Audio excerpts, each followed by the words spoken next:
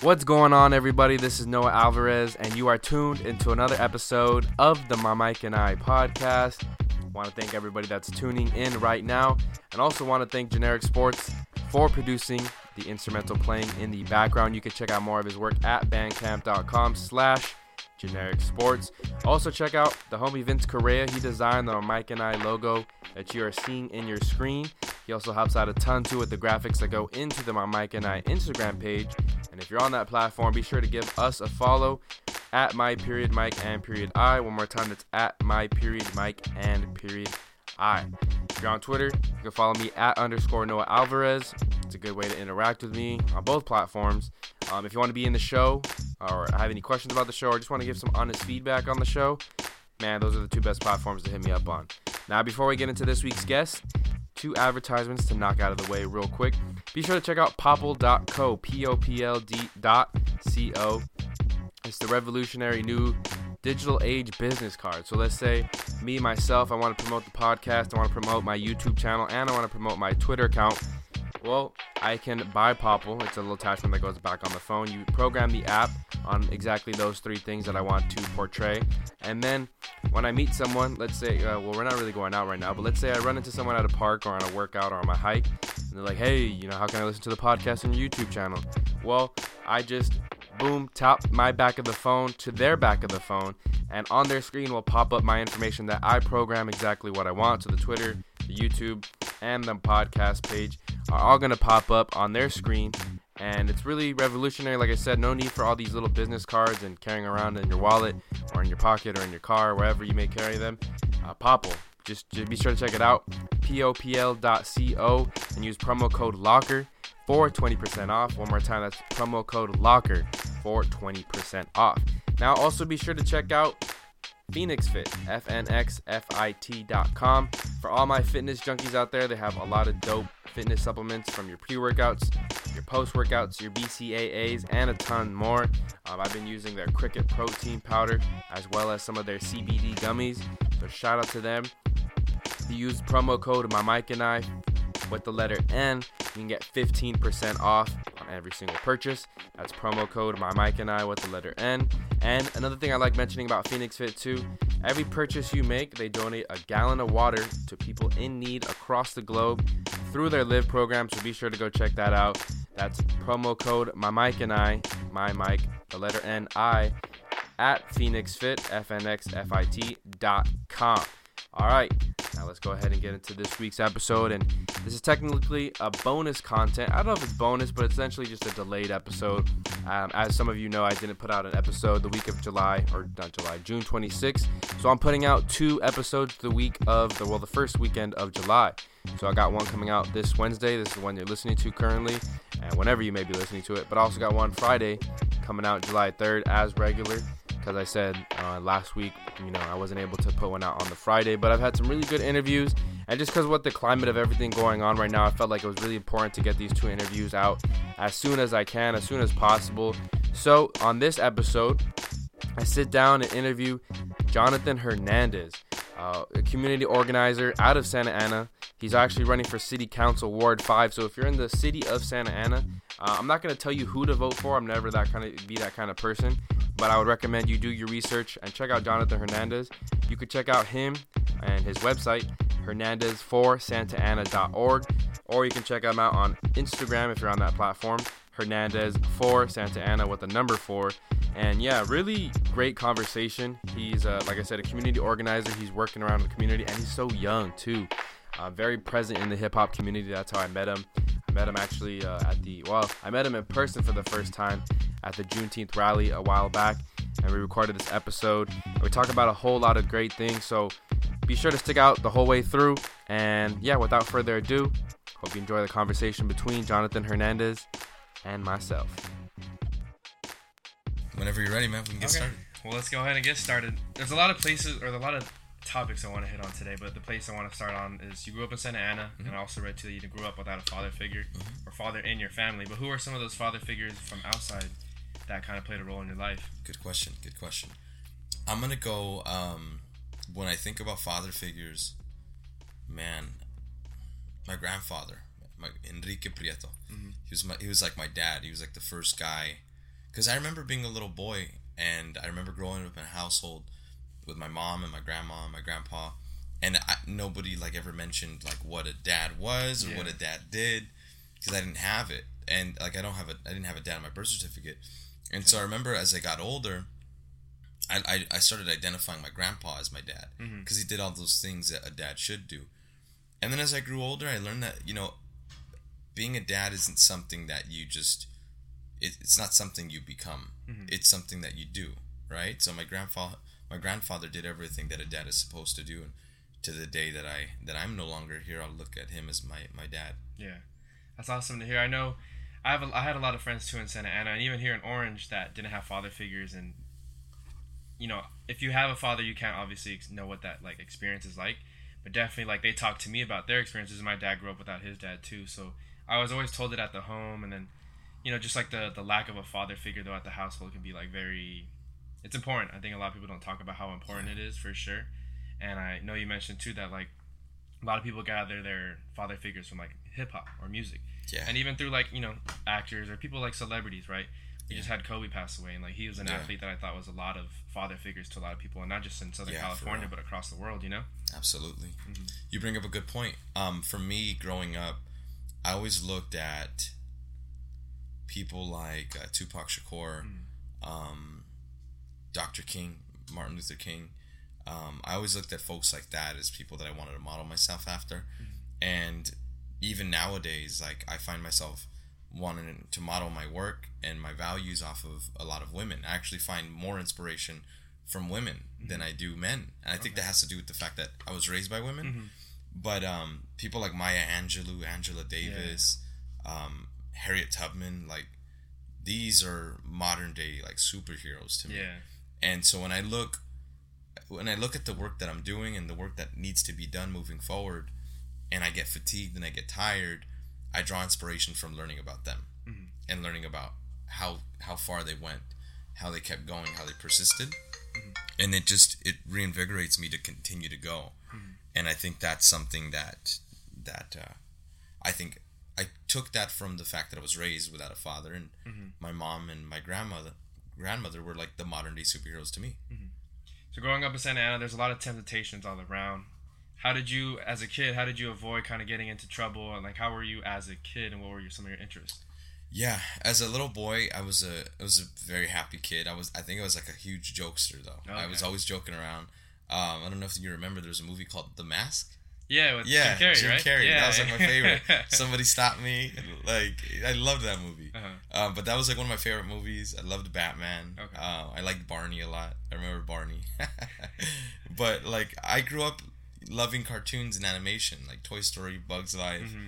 Like, those are my favorites, But how I avoided temptations, I have an older brother, and my older brother, he's 3 years older than me, but he legitimately like nurtured me, comforted me, took care of me. Like, we've never gotten into a fist fight ever. Oh wow! Not once. Not even on our worst day have we ever fist fought. Like, we don't even disrespect each other. Like, and I remember when I was a little boy, he told me one day, he was like, our job as brothers is to never disrespect each other. And like, I remember I was like 6 or something, and he told me that as like a 9-year-old, like, we're never gonna hit each other. Dang. And we promised each other, and that's like one of the most powerful pacts that impacted my life, was as a young boy talking about manhood when we were still children, and we were like, we're never gonna hit each other. And he's like, you're my little brother, we don't have our dad, so we gotta look out for each other. So he taught me a lot, and he kept me away from making bad decisions. Growing up in a community like mine, making bad decisions is almost inevitable though. Right. And I think that's the hard part. But I had a dad that made all the worst decisions. So it made making good decisions that much easier, because I saw what happens when you don't.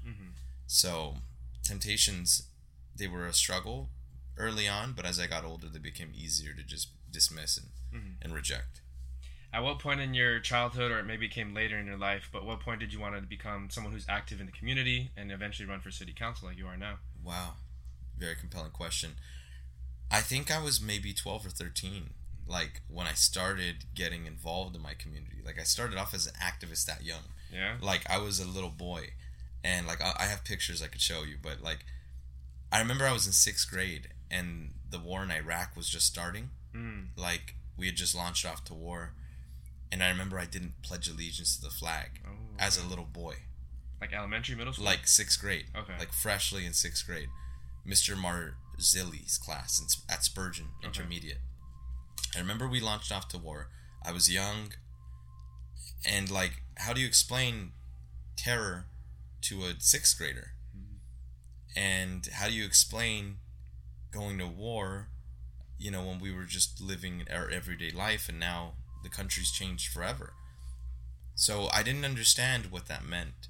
And as a young boy, something in me just was like, I can't pledge allegiance to this flag right now. And so I remember I didn't do it, and I got suspended. Oh, wow. I got suspended, and they were like, you know, why didn't you pledge? And I remember responding to my principal, Mrs. Soto. I remember all their names. And I just remember saying, oh, I don't support the war. And she was like, Mijo, you can still pledge allegiance and not support the war. And I was like, but, you know, my cousins are gonna have to fight this war, and I don't want to fight a war when I'm 18. Yeah, you know, I want to be able to go to college, and I still got suspended though because my teacher, ironically, was a veteran. Respect to the veterans, but I was young, and so as I grew older, I got more politically involved. I think like by 7th and 8th grade, I started learning about feminism. I started learning about obviously, you know, how we got to war, the history of the Bush family, all the way down to how we trained, you know, Osama bin Laden. Yeah. How we supplied weapons to Hussein. Because he was on our side back when we were fighting the communists, right? Yeah, he was working with the CIA. Yeah. So I remember learning about that in like 7th and 8th grade as a kid. So obviously when I got into high school, I got very politically involved in a local organization that did great work at the time. And so I was maybe in 9th grade at this time, and I threw my first concert as a kid. Wow. And this was a concert for the Iraqi orphanage. And so all the funds that we raised, we donated to the Iraqi orphanage. Because at the time, there was a lot of kids that were left without families because of our attacks. Yeah. And I think history will show us that we were on the wrong side of history when it came to how we attacked and who we attacked. There was a lot of special interest at hand. And so, yeah, I raised funds for that.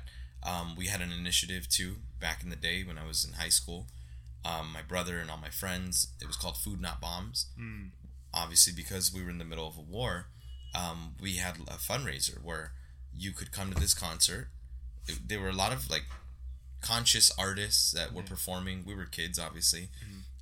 There was punk rock bands, too, crust punk bands. And you would bring a can of food or some sort of a good so that we can have food, not bombs, right? Yeah. And it was just a really radical, cool movement for kids. Dang. And then 2006, we had the Million Man March in LA. So a large group of us took a bus down to LA. We marched, we protested. That was in 2006. I was a freshman. Dang. So, like, I started off then. And then as I moved into, like, my senior years of high school, I started advocating for less suspensions, less expulsions on our campuses, because I found that because I was poor and because gang violence was at an all-time high during my years in school, there were certain colors that you couldn't wear because if you did wear them, you were deemed a gang member. Right. So I would challenge that as a student, and I used to challenge it, like, you know, for some of us, like, we don't have a large wardrobe of clothes where we can just say, you know what, I can't wear this color. Like, for some of us, it's, you know, $5 for $10 shirts. Yeah. You know, like at the factories. Right. And it's like, it's affordable. And they only come in single colors. You have your whites, your browns, your greens, your blues. Like, I remember. And those are the most common right there. Yeah. And it was 5 for 10. Yeah. So who's gonna say no to that? So I remember being a kid, that was part of the challenge. Was dress code. And so, like, I got suspended for dress code when I was in high school. And it was hard to fight those things because nobody was advocating for students like they are now. And so it was like my generation got the short end of the stick, where we now see the long-term effects that suspensions and how that perpetuates the prison system. Right. Because when you take away the most consistent thing in a child's life, which is school, and you remove them from that, you then in turn create a pathway for them to go to prison and juvenile hall and jail, right? Because you're removing education from them during a time when they need it most. So what you do is you disrupt that learning process. So then you have a kid that might be suspended because he wore the wrong color or because he showed up late to class, right? And rather than asking, how can we help you get to school on time tomorrow? Right. How can we get you a different color shirt? We say, you're suspended and here's why. Why don't you get a class on time? Why do you keep wearing that shirt? You're going to get fundamentally different answers. So as I grew older, I adopted a model where you don't ask why, you ask how.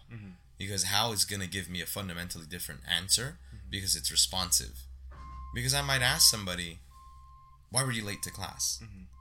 And they might have had a hellacious night where their parents were fighting and they're in the middle of a divorce and that kid has to relive that trauma, right?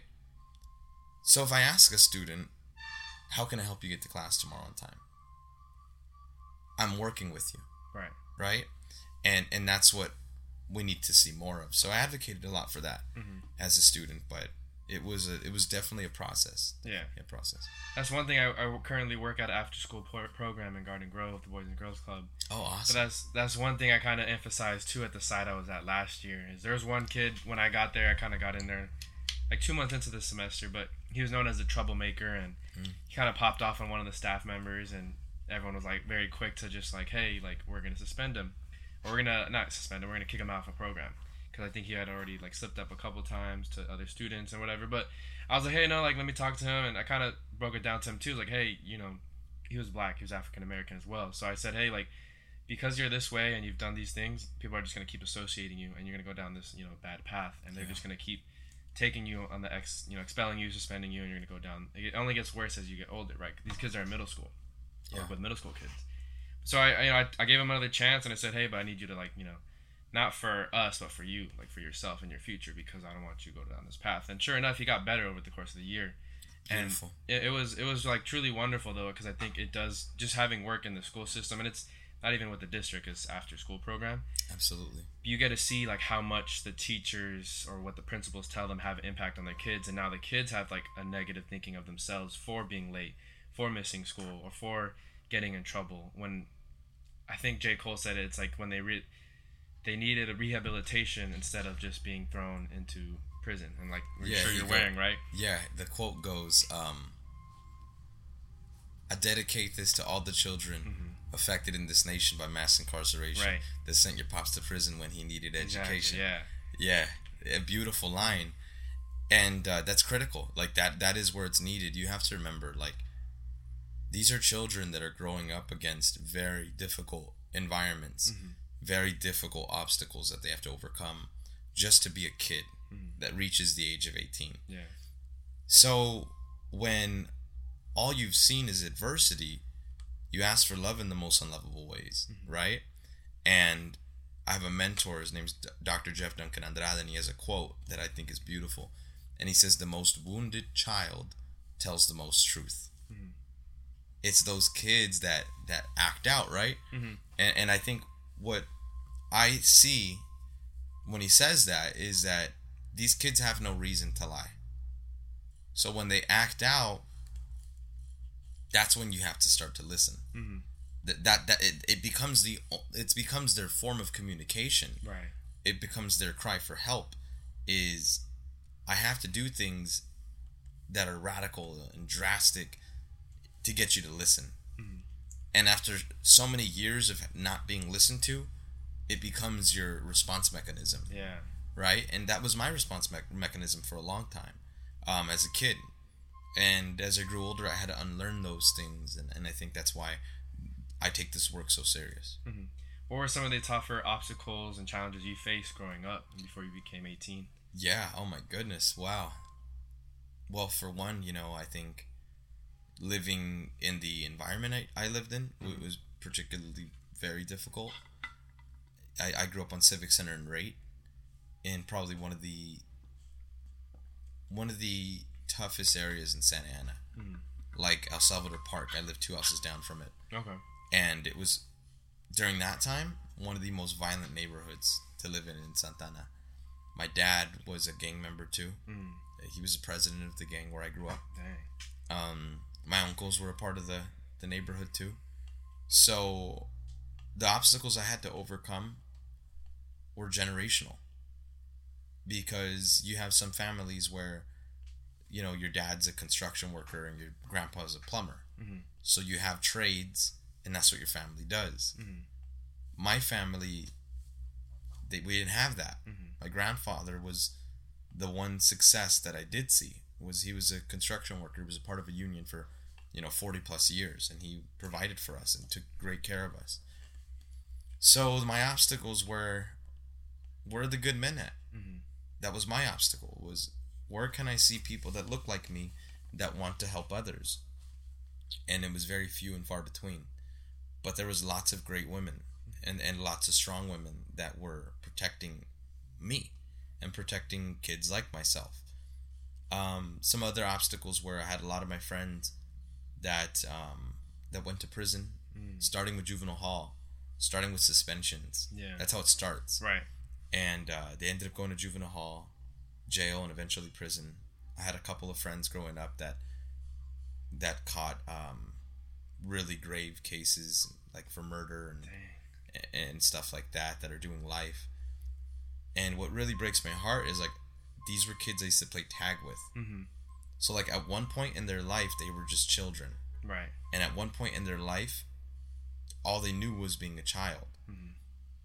And what breaks my heart is that at some point, these kids were in a system and were in an environment where we did not utilize our resources properly to help them. So, like, I had a neighbor.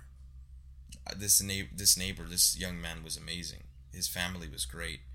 And I remember one day turning on the news and seeing that he had killed a mother and a daughter. Oh, snap. And this was somebody I used to play tag with. Like, this kid would spend the night at my house. Yeah. And I was maybe 18 years old at the time.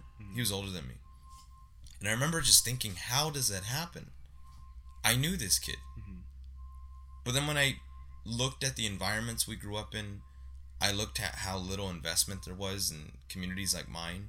I looked at how we lacked resources that addressed our traumas and the development of our families and early learning education and programs that are essential like that.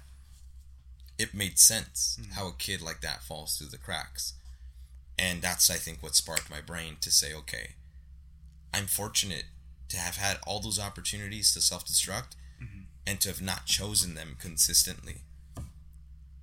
And although that journey's been difficult because it presents far more opportunities for us to fail than it does for us to succeed, I've persisted. I want to teach other young people to do the same. And better yet, I don't want them to be as good as me. I want them to be better, right? So I'm running for office to give them adequate amounts of resources so that they can do that, right? Because that's what this work is about. It's about opening up those doors for people that have been left out. I think I can relate to that too, because I grew up in Santa Ana off Warner and Rate and went to Greenville, and in preteens my parents moved me out to Orange. But I remember when Facebook got big, I was in high school, and I remember like Facebooking some friends that I had, in elementary school and whatnot. And I remember asking about so-and-so, and you hear different stories, and even now as a 25-year-old, you hear, different kids from, like you said, the kids you played tag with or played football with or played basketball with, kids that I thought were smarter than me, kids that I thought were better athletes than me. They either got in trouble, they had a kid at a really young age, and just like, you hear these different things, but at one point in first grade, second grade, we were all, the same. We're all just wanting, to play, to have fun. And like I said, some kids I thought were always smarter than me. I never thought I was the smartest. I never thought I was the most athletic. But, some kids just went a little further than me, or I thought could have gone further than me, ended up being set short because of, certain setbacks in their life.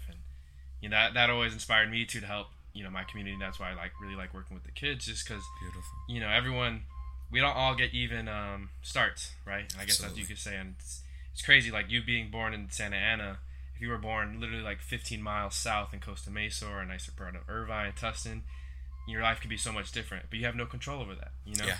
And if you were in the Tustin school district, maybe things would have been different. If you were in Irvine school district, things probably would have been a lot different, you know? And just because you were born on this piece of land where they don't put that much attention and the resources, you're going to suffer for it, you know? But I think when you work with kids, you realize that they're all pretty similar at the start. Absolutely. But life kind of corrupts them, or life does different things to them, you know? Yeah. And that's where this work is most important, is in understanding and in identifying that these are children at some point. Mm-hmm. And I'm a social worker, so I work for a mental health program through the County of Orange, and I work entirely with foster youth. Mm-hmm. So I work with a group of amazing young children that started life at a disadvantage, mm-hmm. right? And are placed into a system where, you know, families are suffering, and that trauma is passed down like generation through generation. So like, envision this, like the most important person in your life today, gone tomorrow. Yeah. And then envision this, the second most important person in your life is gone next year. Mm-hmm. Like, how do you feel now? Yeah. So then envision this. 4 years from now, the only friend that you have contact with is gone too. Mm-hmm. And you're only 7. Right? Mm-hmm. So it's like, we need to have that level of empathy and understanding mm-hmm. that these are children that we're dealing with. And they're having to navigate life and adversities that are so complex at such a young age that we're doing a disservice if we're not supplying resources and programs that are attentive to trauma, mental health, family needs, early learning education. If we're not doing that, we are giving them the most readily accessible option, mm-hmm. and that's to quit. We're telling youth to quit. Mm-hmm. When your dollars are not, when your budget is not reflective of the needs of your community, you're doing your city a disservice. Mm-hmm. And so that's why children, I think, are at the core of community work, is mm-hmm. because that is how you affect multiple generations of change. Right. Because it is a little harder to change adults, but if you get it going at a young age, these kids will have it for their entire adulthood, and then they can pass it on to future generations. Absolutely. Right? Well, how do you help, or how do you, not so much you specifically, but how do we as like a group of people emphasize the importance of mental health and kind of make it more of a regular thing, not so taboo, you know? Yeah, absolutely. I think that part of what we can do is have more dialogue and more conversations about the need to talk about how we feel, mm-hmm. right? So like, you can start small, like when you hang out with your friends, you can start small by like listening to music, mm-hmm. or when you watch a movie, being like, you know, what did you think of that song? You know, like, how'd you feel when you heard it? Mm-hmm. Like, you can start there. Like, anyone that knows me, if we watch a movie together, I'm gonna be like, hey, what'd you think of the movie? Yeah. What stood out to you? Yeah. You know, what was your thought on this character? You know, where did you think he struggled with? You know, it seemed like he was conflicted here, right? So I do that with my daughter all the time. Mm-hmm. So like, my daughter is amazing. You know, she and I have conversations about mental health, and she doesn't even realize it. Oh, okay. Like, we'll watch Lion King. Yeah. And then I'll tell her, like, Ebony, so, you know, what did you learn about Simba? And she'll tell me, like, what she learned. And I'll be like, what did Simba learn about himself? And so then now you're teaching these children comprehensive skills where she's able to identify, here's where change happened in his life. Mm-hmm. And so, like, that's how you can start those small mental health conversations, is just by asking people, how are you doing today? Mm-hmm. You know, how are you feeling? So if you see something's difficult, or someone's going through a difficult time, it's safe to just say, you know, how are you feeling? Mm-hmm. Are you okay? Okay. And if someone doesn't want to talk about it, you respect it. Mm-hmm. I understand. I just want to let you know, if you need someone to talk to, you can reach out to me any hours of the night. I'm with you. I know how difficult that is right now. Mm-hmm. And just listening more. But you have to initiate those small conversations, And where it's discomforting is that we know there's a need for it, but we don't apply that area of dialogue where it's most critical. Right. Because guess what? If you can do it in your home, it's going to make you doing it in the community that much easier. Right. So if you can have those conversations with your brother, your mom, your dad, then in turn, the result will be you will have them much more frequently with everyone else that you meet. And then in doing so, your work will then be very reflective. Like, I don't think there's a thing I do where I'm not reflecting, you know? And then, like, if you want to have more in-depth mental health conversations, anytime you do something, whether it's good or bad, if you're with a group of your peers, just, like, ask, like, hey, do you mind if we take a couple minutes just to reflect about what we just did? You know, like, we were a part of a really amazing vigil, you and I. Like, with my team, like, I was like, you know, let's reflect. Let's over a barbecue. Yeah. And let's talk about what we did and what's next. Right? So we're always attentive to our mental health. So I think that's the tip I'd give people, is just start small. And the key question is, you know, how are you? How are you feeling? How's your day? Yeah. Use any one of those three questions, or you could use all three of them, you know, but start there for sure. Yeah. And I've been really optimistic because I feel like in the past 5 years, I think people as a whole, especially in my generation, are really pushing that conversation, to have those conversations. To where I hope in 10 to 15 years, and I see a lot of, especially in my line of work, I see a lot of people going to school to major in psychology, or, you know, I feel like in 15, hopefully sooner, but like in schools, especially in the public school systems, elementary, middle school, high school, we're going to have just as many as we have as many teachers or counselors, we have just as many like mental health workers, right? Beautiful. At every school, because that's what I think something that would help tremendously for all those kids at those young ages who experience really big hardships. And if you can get, like I said, if you can knock it out before they become adults and have all that trauma built up, that's one thing I've noticed too. You know, my father, he experienced a lot of trauma that he sometimes would relinquish on us in a sometimes negative way. But I know if he would have had some sort of help, like as a kid, like who's to say like how different things would have been, you know? I hear you. I hear you. And you bring up a great point, and that's ultimately why we're having this conversation now, is because of that experience, right?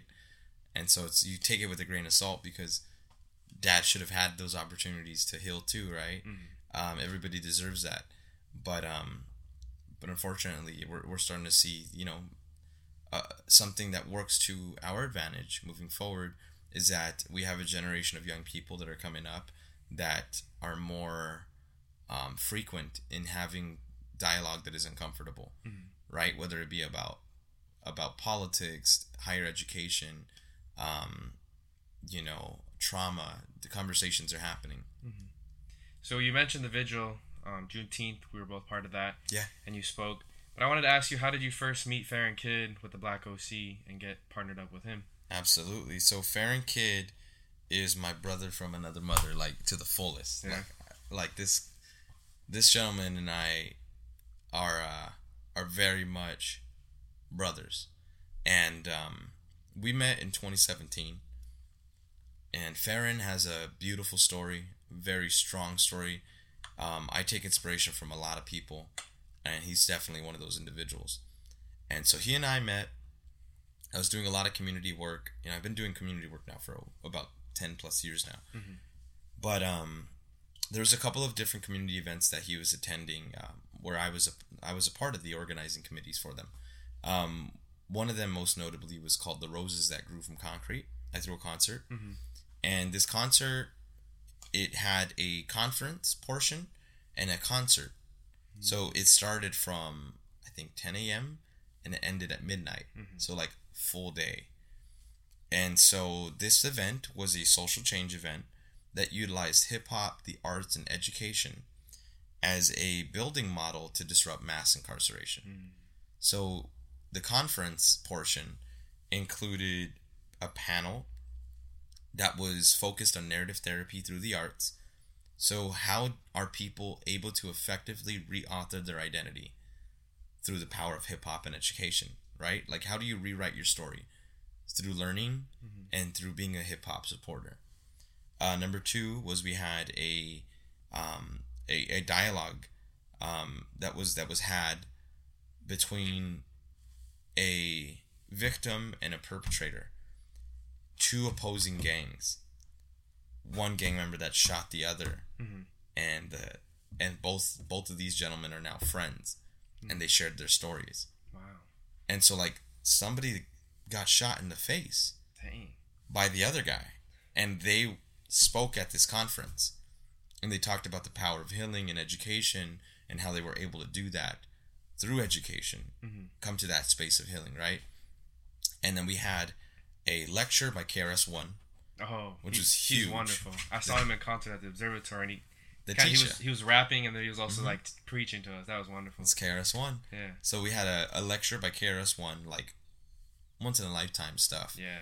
And then we had, after that conference was over, we had a healing circle, which was private, which included all the artists that were performing, from KRS-One to Maya Jupiter to Blimes Brixton and Gifted Gab, Roses in Concrete, a community school out in Oakland, legislators, we had elected officials, we had students in the room, we had everybody that you could think of that is a hope dealer and a change maker in this room, having dialogue in private about how can we continue to build.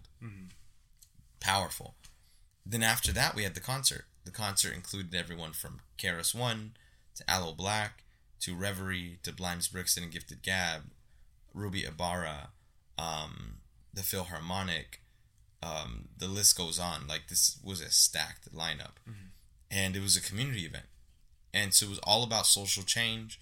It was all about disrupting the school-to-prison pipeline. And it was all grassroots. So Farron and I really became close then through that. Because I've been working in the Black community for many years now. And I've been building with them. And, you know, my family's both Black and brown. And so when he and I connected, he reached out and we sat down at a Starbucks. Nice. And he was like, hey, you know, how did that event happen? And I was like, well, I've been doing this for a while now. Like, this is, we throw events like this. Yeah. We do it once a year. And he was like, that had to be one of the most authentic representations of hip-hop I've seen. Because there was nothing ignorant about it. It was Black and brown. He's like, that was the most Black people I've seen in Orange County in a long time. And I was like, that's common for my work. We work with the Black community very closely because, you know, Black liberation is brown liberation. So these conversations were happening years ago. And I remember in our meeting, I talked about a brand that I built. And the brand was called Building Community Through Hip Hop. And I said, what I do is I build community through hip hop. I do it across the state of California. And the result of building community through hip hop is intersectional community organizing. So you're able to pass legislation, you're able to advocate for policies at the grassroots level, and you're able to provide service. And you do it through the power of hip hop. Build communities. And I said, there's another movement that I want to expand upon that we need to build. And he was like, what is that? And I was like, it's Black and brown excellence. And he's like, what's that? And I was like, that's a platform for intersectional organizing, where, you know, we're two communities that have been dismissed, silenced, funneled through the prison system, deported, and targeted by police. And we're not reminded of our excellence. We come from royalty. And I said, so let us exemplify that. Let us accentuate the excellence that is your community and the excellence that is mine. And let us come together. And let's do it as one. And it's Black and brown excellence. And so we began to move on building that. And so since he and I met that day, he was like, how come you didn't do anything with it? And I was like, because I was waiting for you. Like, it sounds silly, but I truly mean that. Yeah. Like, I sat on that for years, and I couldn't do nothing with it because, in theory, it sounds cool. It sounds beautiful, right?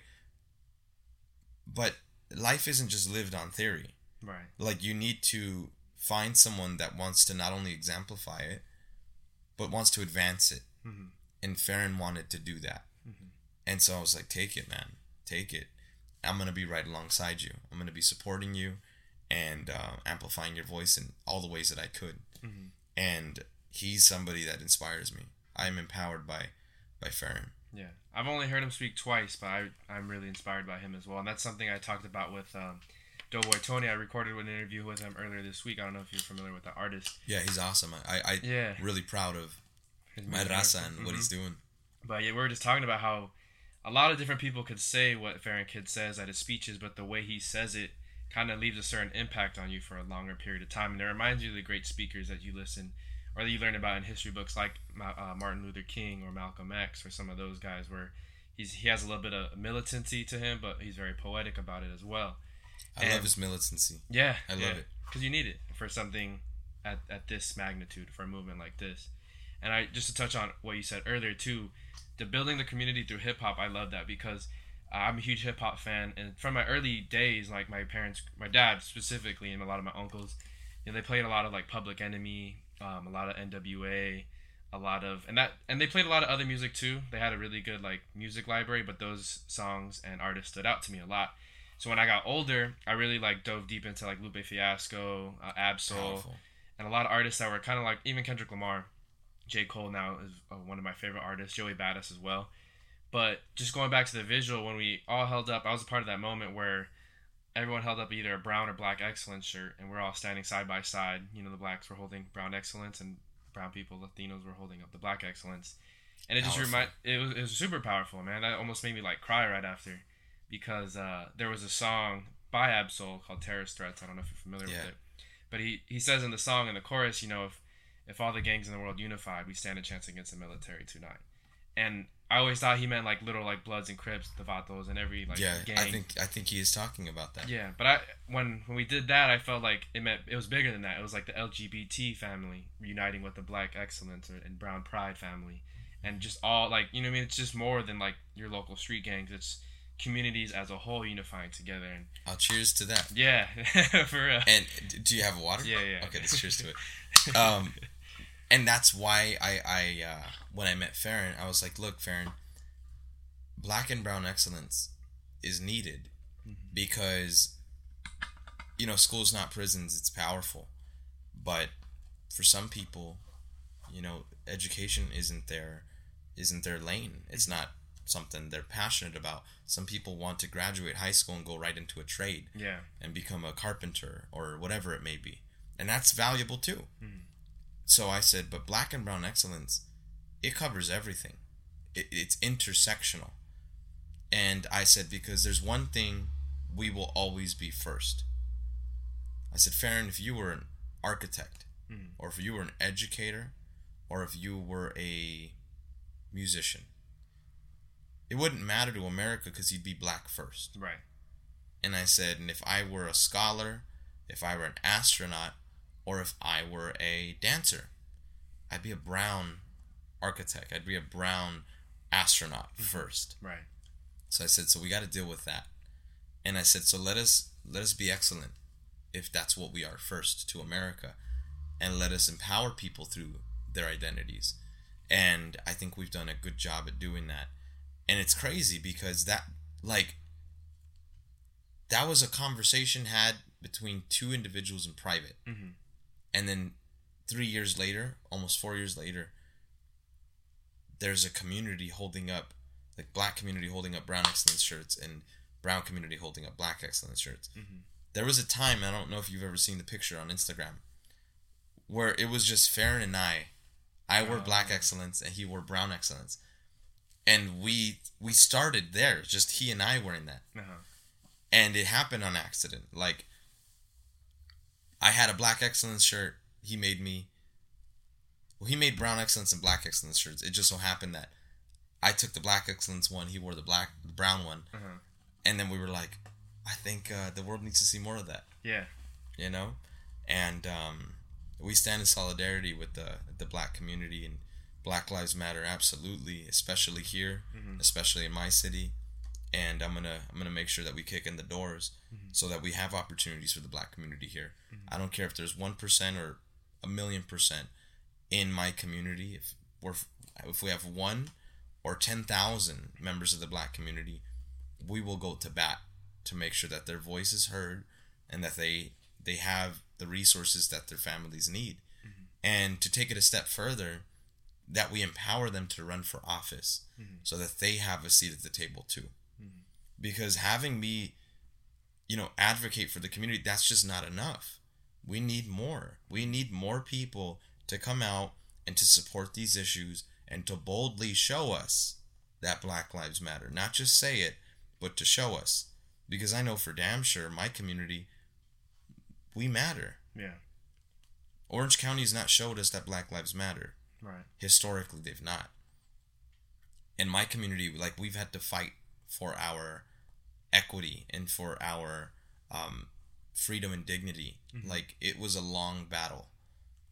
But we have that experience. We have that platform. We have those resources now. We have those buildings. So let us do something good with it. Let us open up doors to make those fights easier for a community that needs us most right now. Right. And there's different areas where you can go to, because it's been echoed at a lot of the rallies and protests that I've been to, but we need more Black and brown people in all positions of power, not just politics and in office. But I was listening to a podcast the other day that there's only one Black principal in the entire Orange County. Orange County is a big ass county, and a lot of schools. They just think about all the schools that are in Orange County. There's only one Black principal, and I know of percentage wise, there's more Black people in Orange County than that. What that represents, So it's just getting people their foot in the door, so we're not just seen as Mexicans or brown people are laborers and they work on landscaping or work with their hands. They can do other things too, like you said, being an astronaut, being an educator, being a principal, and same thing for the Black community. Being a counselor, being a counselor, exactly. Anything. It doesn't have. You don't have to be the big famous person, but sometimes even just being a teacher. Because I would talk about it on a few other podcasts as well. I think the first person of color that I had as a teacher, I want to say was in high school. And there were my Spanish teachers. I was actually in middle school.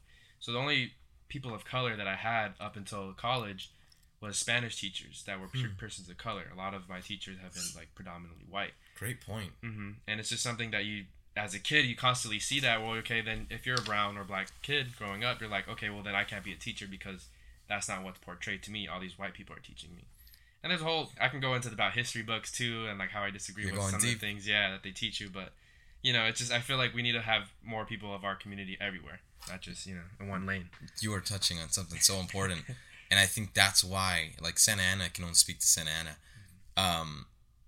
We have 1 in 10 kids that will graduate college. So we can get kids to college. That's not a problem. But to get them to finish, it's 1 in 10 kids, right? So you brought something up that is so crucial to that data. Because you're going through 13 years of education. That's the amount of years we spend in public ed, right? Yeah. But how many opportunities and how many times are kids seeing themselves leave that classroom? So the purpose of education in communities like mine isn't to become an educator. It's to leave your community. That's the value of education is get this and get out of here. Go to college and don't come back. Yeah. So what's the value of that if my community isn't good enough, right? Because when you have a system of education where neighbors are teaching their neighbors, where people like you and I are teaching folks that come from our communities, the value of that education is going to be significantly higher, and the emphasis on higher education is going to be there. So more kids are going to be inclined to say, on their hardest days, I remember Maestra XYZ, right? And maybe that inspires them to become a teacher. Right. But I think you touched on something so critical, and ultimately it's because we don't see ourselves in those positions where we are making change, right? And to take it a step further, that does something to our kids. It does something to our kids because they have teachers that they know are not willing to be in their neighborhood past 5:00 p.m. Yeah. Right? Right. So what do you think that does to these kids? My teacher is good enough to work for my school, but doesn't see enough value in my community to live here. Right? So these kids, they don't get to choose that. They have to stay here. And part of how that affects how we develop children in Santa Ana is because kids are seeing violence and drugs and funerals before graduations, like how that affects kids is that there was a study that was done. There's a book called The Boy Who Was Raised by a Dog. The Boy Who Was Raised as a Dog by Dr. Bruce Perry. Mm-hmm. And amazing studies were done by this doctor. And this book details trauma and how it affects the development of children. And what we have found in the field of psychology and in neurology was that children that are experiencing unnatural living conditions are experiencing PTSD at a rate that is higher than soldiers leaving the battlefield. Wow. As a matter of fact, it's so complex that the field of psychology re-diagnosed it. And it's now called CPTSD, chronic post-traumatic stress disorder, because kids have to relive their trauma every day living in these communities. Mm-hmm. Because where your dad might have gotten shot or where your best friend might have gotten picked up and deported, you have to walk past that every day. Yeah. Right? So it's like these kids relive that. Wow. So I take that into account when I do my work in the community, mm-hmm. because I know there's parts in my neighborhood that certainly affect me. Mm-hmm. So going back to your work in the community, mm-hmm. how did you get started with Santa Ana Unidos and as well as the Roses That Grew from Concrete? I got started because there was no place for kids like myself. Mm-hmm. I became a father at a very young age. I was 17 years old at the time, and I was just finishing high school. And it's so difficult to say because I don't even want to say it was foreign to me. It was almost like part of the process, it felt like. Mm-hmm. And growing up in my city, young men and women are sexualized at a very young age. There isn't sexual education. Like during the time that I was growing up in Santa Ana, there was no, in our community was definitely not proactive in having these conversations with kids. Mm-hmm. And they're very, very much needed. And I was just a young kid that was just unaware of what happens when you aren't being safe and you're not, being educated about what you're doing. I was a child, and I became a parent, and I remember navigating school and being a parent at a young age and having to work, and then I remember becoming 18 and having to get my first apartment, 333 South Flower Street, apartment 18. I will never forget it. Mm-hmm. I paid $975 a month. Wow. And I remember being proud of being able to provide for my daughter at 18. I had a union job, which helped me do that. Mm-hmm. But I remember just it being extremely difficult. And then that's when I realized how little resources are out there in the community to support kids that are developed through trauma. Mm-hmm. Because there's kids that are developing through music, kids that are developing through education, but then there's kids that live in communities like mine, mm-hmm. where you're surrounded by police, you're surrounded by violence, mm-hmm. and gangs and trauma and drugs, right? And so that becomes your developmental system. And then so how do we reach those kids? How do we change their lives, mm-hmm. when we don't even want to acknowledge them?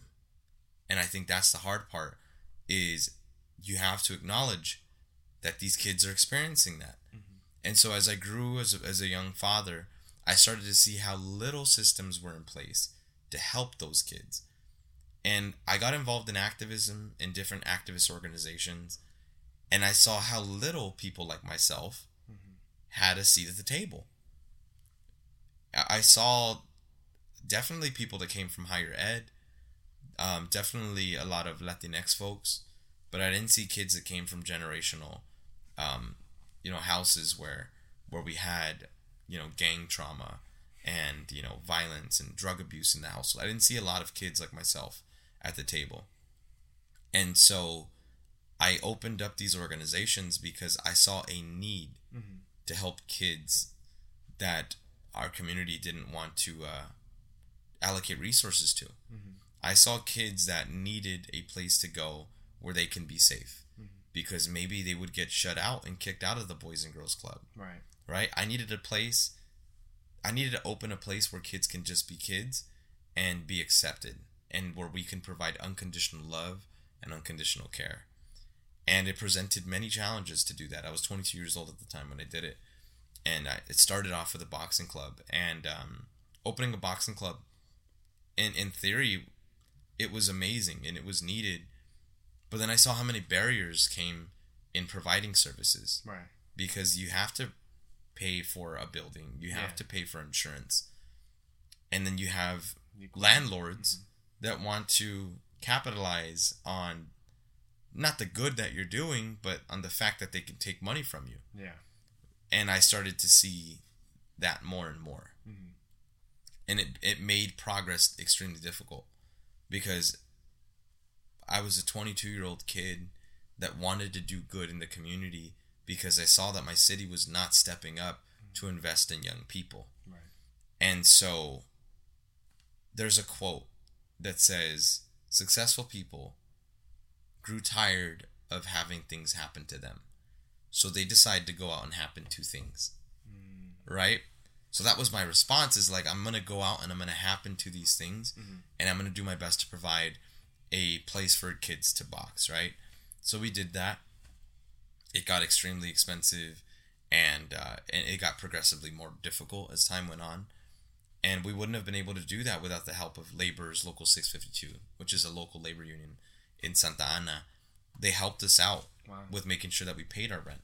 But then moving forward, Roses in the Concrete was focused very much on the school to prison pipeline. So doing work with students and addressing and acknowledging everything that I just mentioned. Like all of that trauma, all of those other things that get in the way of a kid's self-actualization.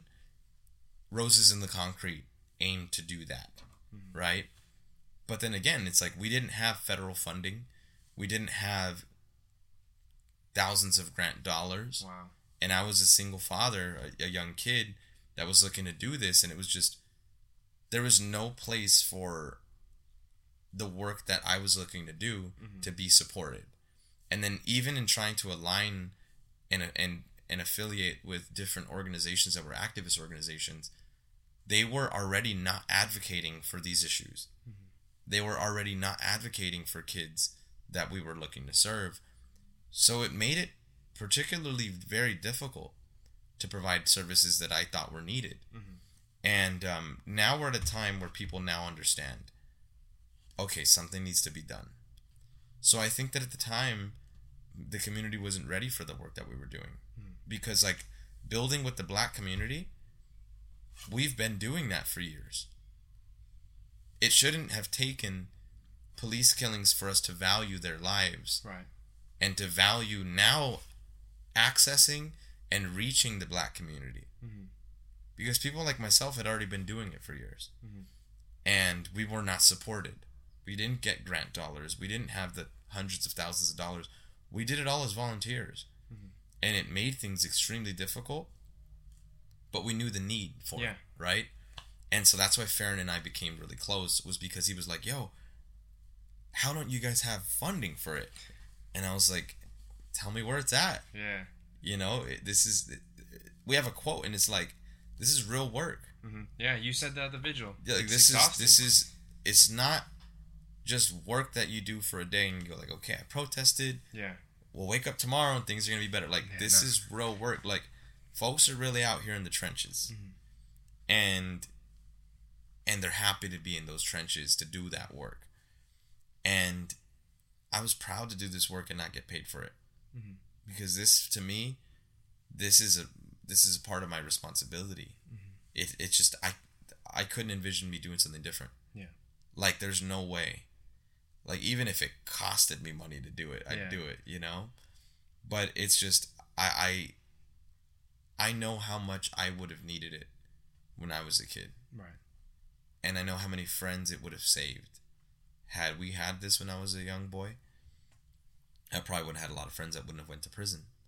That's why if you look at like my social media, I proudly represent Artesia Pilar and I proudly represent my ward, because I don't see young people coming from my ward.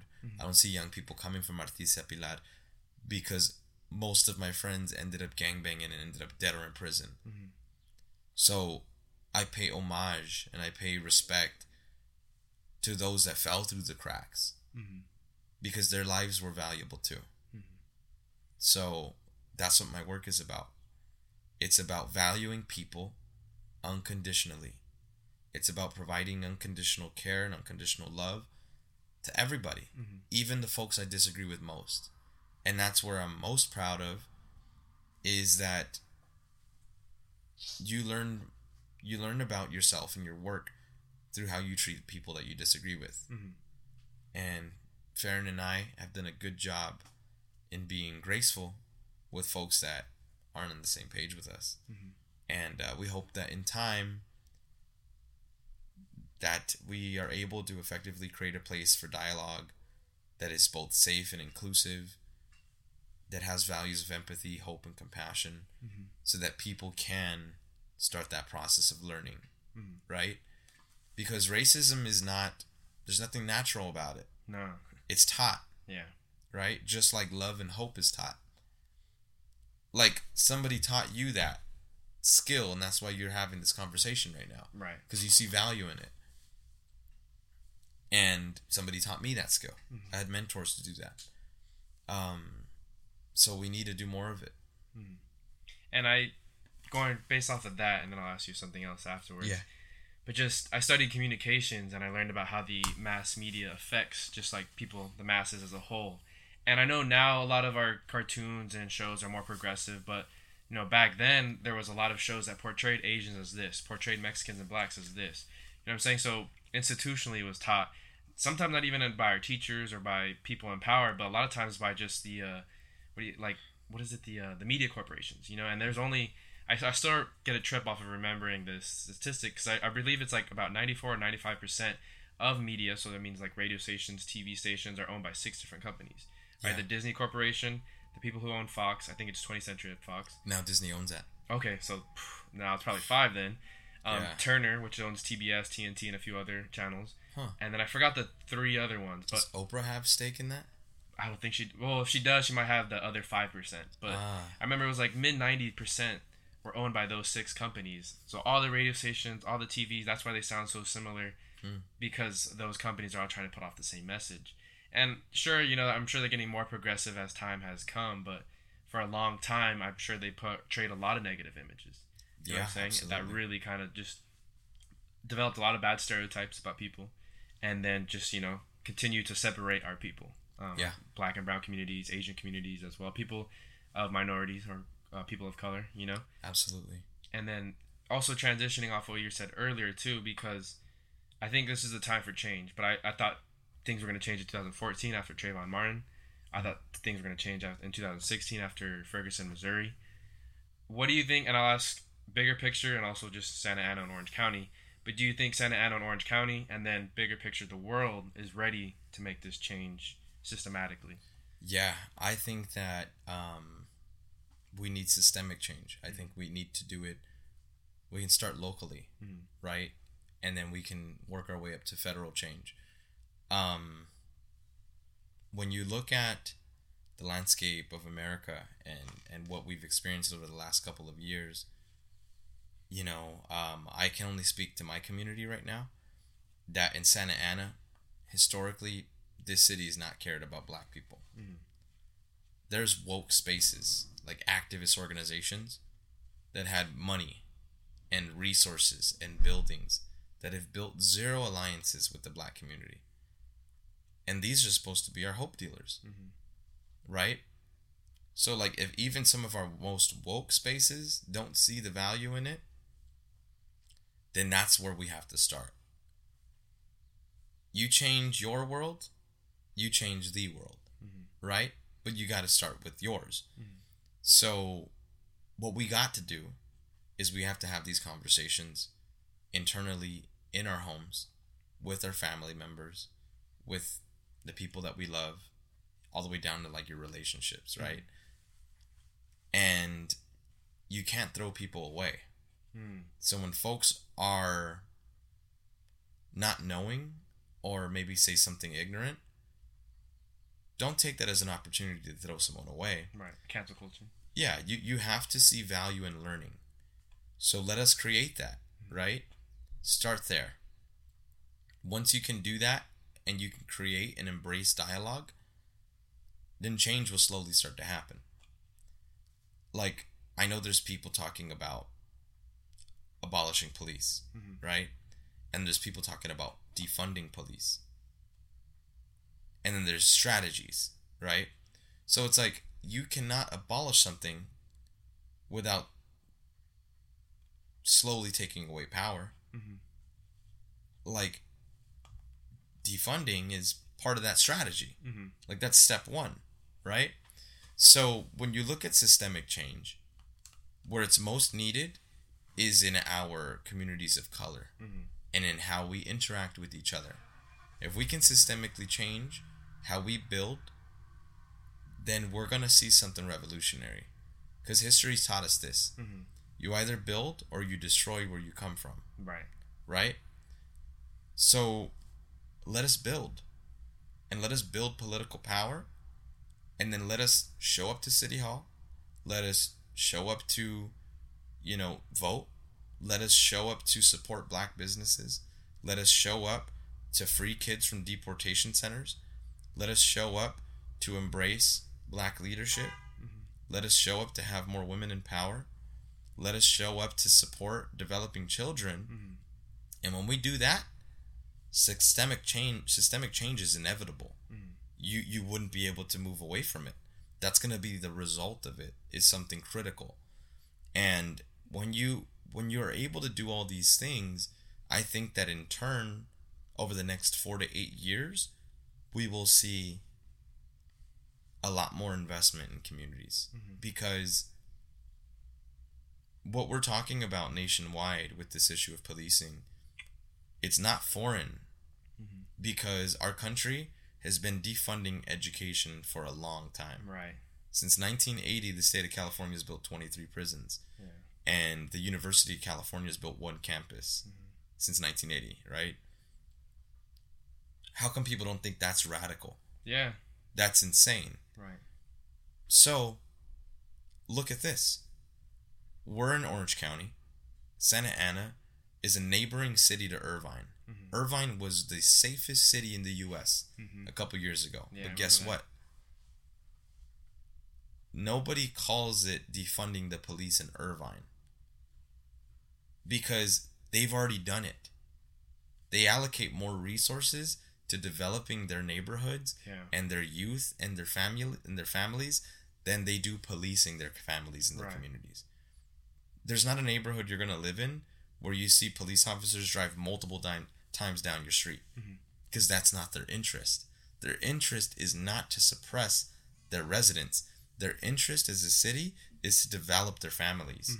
So when a family has a domestic dispute, they're not sending officers with their guns out. They're responding to issues as needed. Right. So when a young man has a DUI and crashes into a pole in Irvine, they respond to that differently. Yeah. They resource their community centers. They add more resources to supporting families. Santa Ana, it's expected. So when a young kid dies, you don't see a grieving mother on TV because that's a part of that process. There's a different quality of life here, right? Yeah. So why don't we have that same energy in suppressing our people with police? Why don't we have that same energy in eradicating poverty? Like homelessness too. Homelessness, right? Like, why don't we advocate to have a across the table minimum wage in Santa Ana, a rent cap, a affordable housing policy that is equitable for our residents, a just cause eviction policy? Why don't we advocate for things like that? And when you do that, in turn, you will have a more equitable, safe community. That's the result. Right. So it's nothing radical what people are asking for. They're just asking to be invested in. Right. And investments and in public safety doesn't mean that you have to send me to jail or prison. It just means that you shouldn't see me as only a criminal. Yeah, thank you.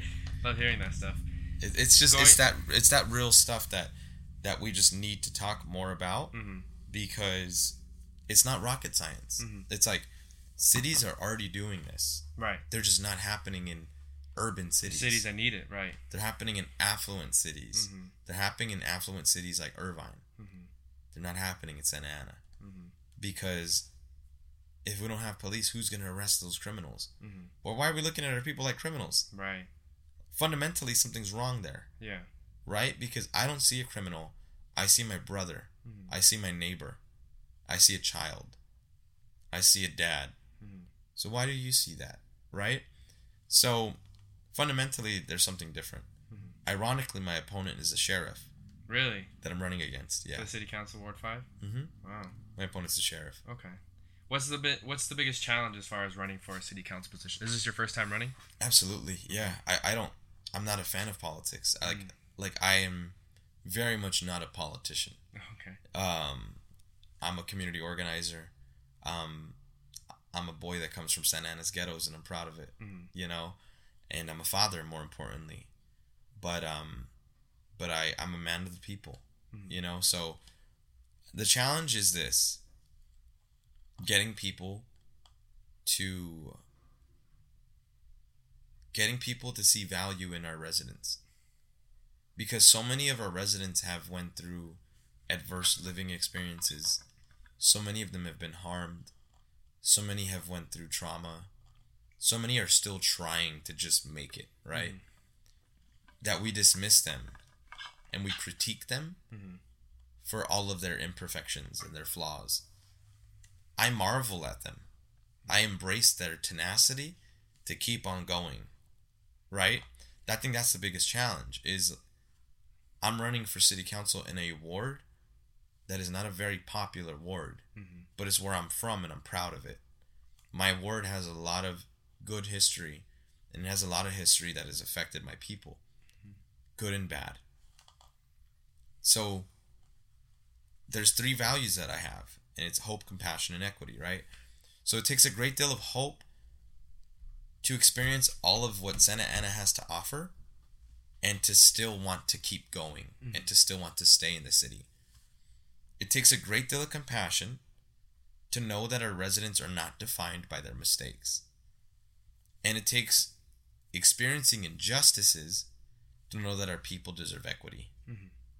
So that's, I think, the biggest challenge, is always having hope, compassion, and equity at the forefront of my work. My opponent seems to be a nice guy. I'm very respectful of him, and I'm not somebody that operates in a way where I like to dismiss people, right, or talk down to them. That's just not my style. But we're fathers. He's a dad too. We both have daughters. I respect that.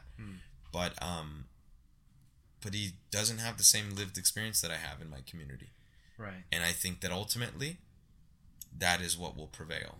And I know firsthand how hard I go for my community. I don't need a title to do this work. I don't need to win this election to do good for my community. I'll continue to do it. Dang.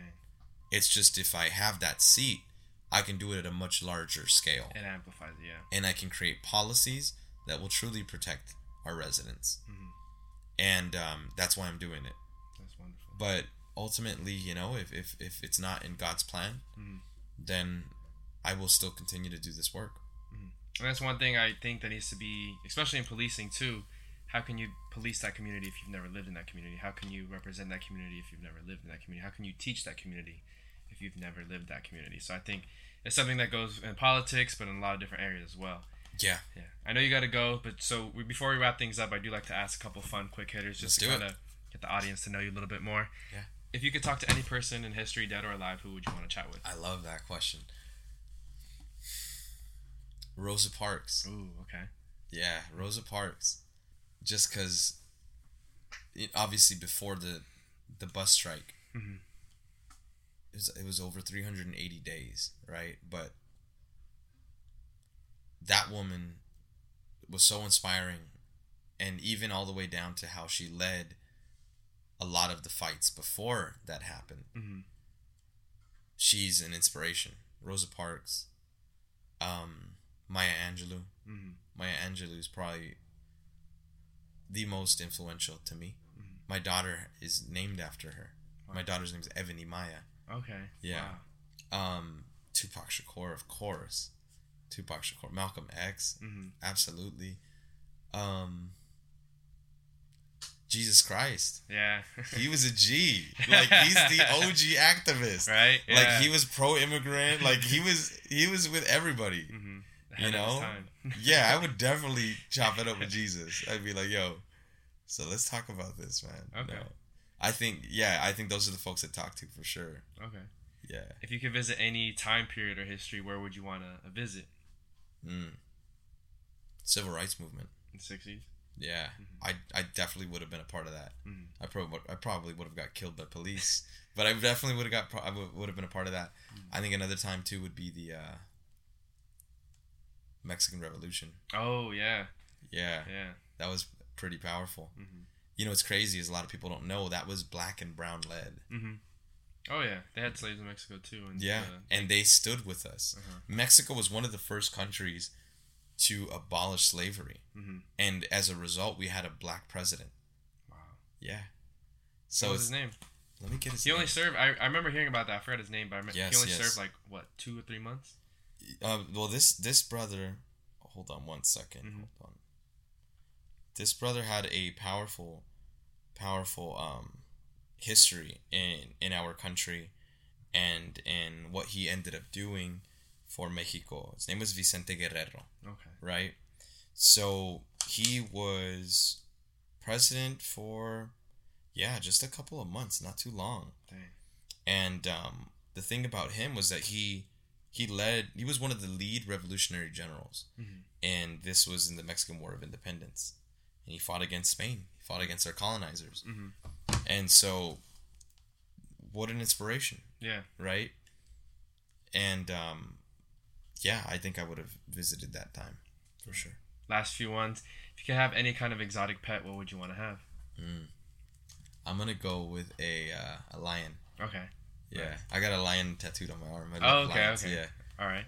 And then if you were stranded on an island and you needed food and water were provided, but what were 3 things you would want to bring with you to pass the time? Food and water? Yeah, food and water are provided, so you don't have to worry about those. Even though food and water are provided. Gummy bears, for Okay. sure. Gummy bears.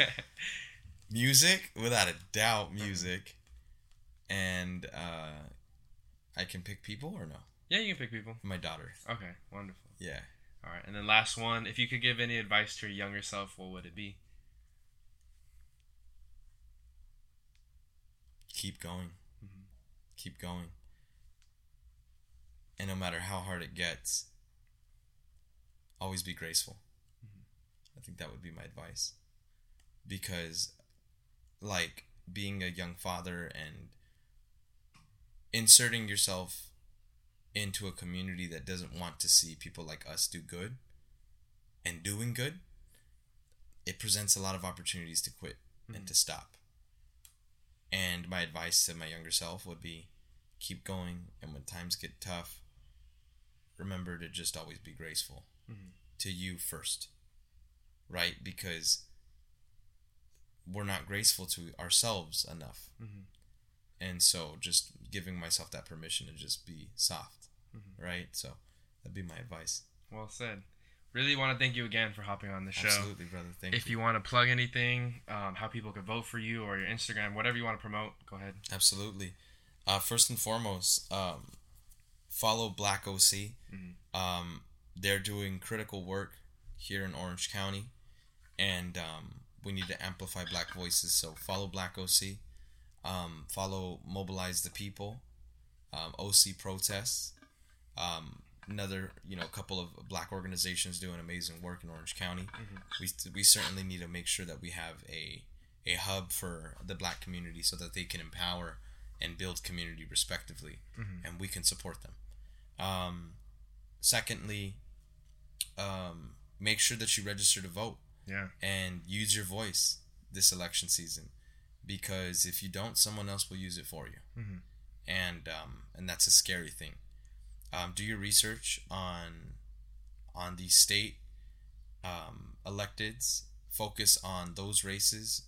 I'd say if you're conflicted with presidential races, focus on Congress and Senate. Right. Focus there. At least we can pass legislation through that.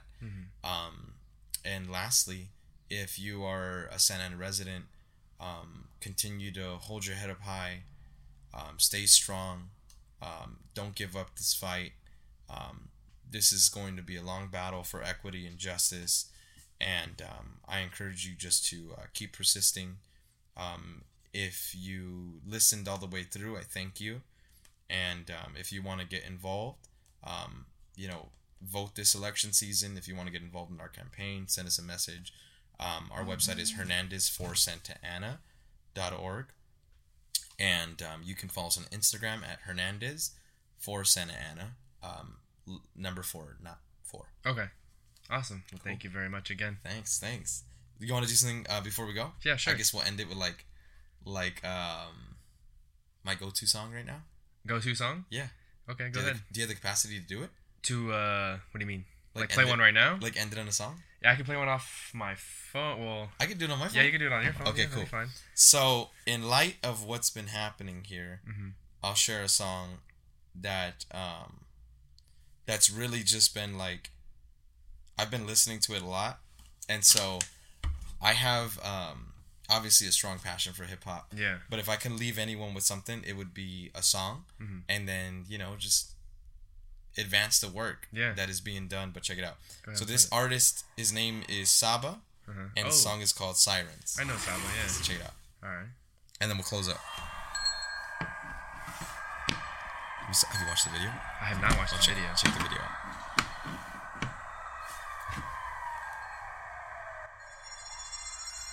I'm barely here. How I ain't present. Yeah, I drift for seconds. Forgot to reply to your message. But all these years, I'm still I've been the same in your presence. Counting the seconds before I reply to your message. My biggest fear is that I have to say goodbye to another time. Not like this, not like this. So I just keep counting our moments. Hopefully belong in this. I don't need nobody new to miss. I want you to know.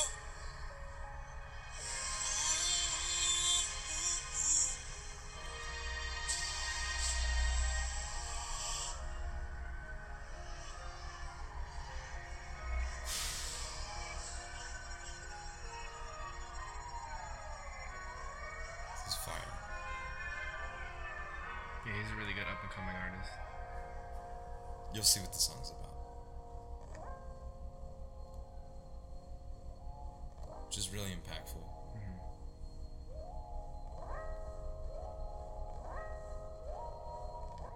Sirens on the way, ay. Now you're lying with the angels, like, yeah. Sirens on the way, ay. Now we're lying with the angels, like, yeah. Sirens on the way, ay. Now you're lying with the angels, like, yeah. Sirens on the way, ay. Now we're lying with the angels. Riding through the city, I'm young, I'm black, I'm guilty. I know one time wanna kill me, they don't know me, but they feel me. 15 years old with this sticky, they gon' blame it on the marijuana. Hands behind you, yeah, and they won't let up on the, yeah. But if I move it this way, yeah. But if they shoot and that shit, yeah. And if I run and they look, yeah. Dropping that gun right off the, yeah. I'm probably deserving, cause I know they serving. Pretend, but they think I'm serving. Or they think my cell phone's a weapon. Heard that the robber wore a black mask, I fit the description. AKA nigga, what is the difference? Is in the name, but we so divided, I'm from the vision. Clutch that burst cause I might dreadlocks. Cross that street cause I'm with my friends. Curse every song in hip hop. Keep telling yourself it's so fast. Sirens on the way. Fire. That's crazy, yeah. Wonderful. It's about what's happening today. Yeah. 100%. It's about an innocent man getting killed by police. So, thank you so much, brother. Yeah, of It was course. an Thank you honor for to be showing me here. that. Thank you for being here. Absolutely. Boom, Noah Alvarez here to wrap things up again. If you really enjoyed that conversation between Jonathan Hernandez and myself, Be sure to leave a rating if you're listening on Apple Podcasts. Leave a rating and review. I'd greatly appreciate it. And if you're listening on Spotify, SoundCloud, or the many other platforms, be sure to follow, be sure to subscribe to the podcast. But if you can, share the podcast with someone you think may enjoy the podcast as well. I'd greatly appreciate any support of the podcast. A reminder, check out Phoenix Fit. You can use promo code MyMikeAndI with the letter N for 15% off. Check out popple.co for 20% off. Use promo code LOCKER for 20% off on that website. And don't forget to check out the Mike and I Instagram page at @my_Mike_I. You can also follow me at Twitter or on Twitter at _Noah Alvarez. Yeah, that's going to be a wrap for this week's show. A reminder, we have 2 episodes coming out this week at the weekend of July 3rd. A lot more content coming out on the way, too, for that YouTube channel, hopefully this summer. And like I've always been saying, man, chase dreams, not checks in the year 2020. Hope you guys continue to strive for success. I know things still seem relatively crazy in 2020. But, take a deep breath, focus on yourself, and be the best version of yourself that you guys can be. Chase dreams, not checks. All gas, no brakes in 2020. And yeah, I got nothing else to promote, I believe. So that's going to do it for this episode, 111. This is Noah Alvarez, the host of the My Mike and I podcast, signing off. Till next time.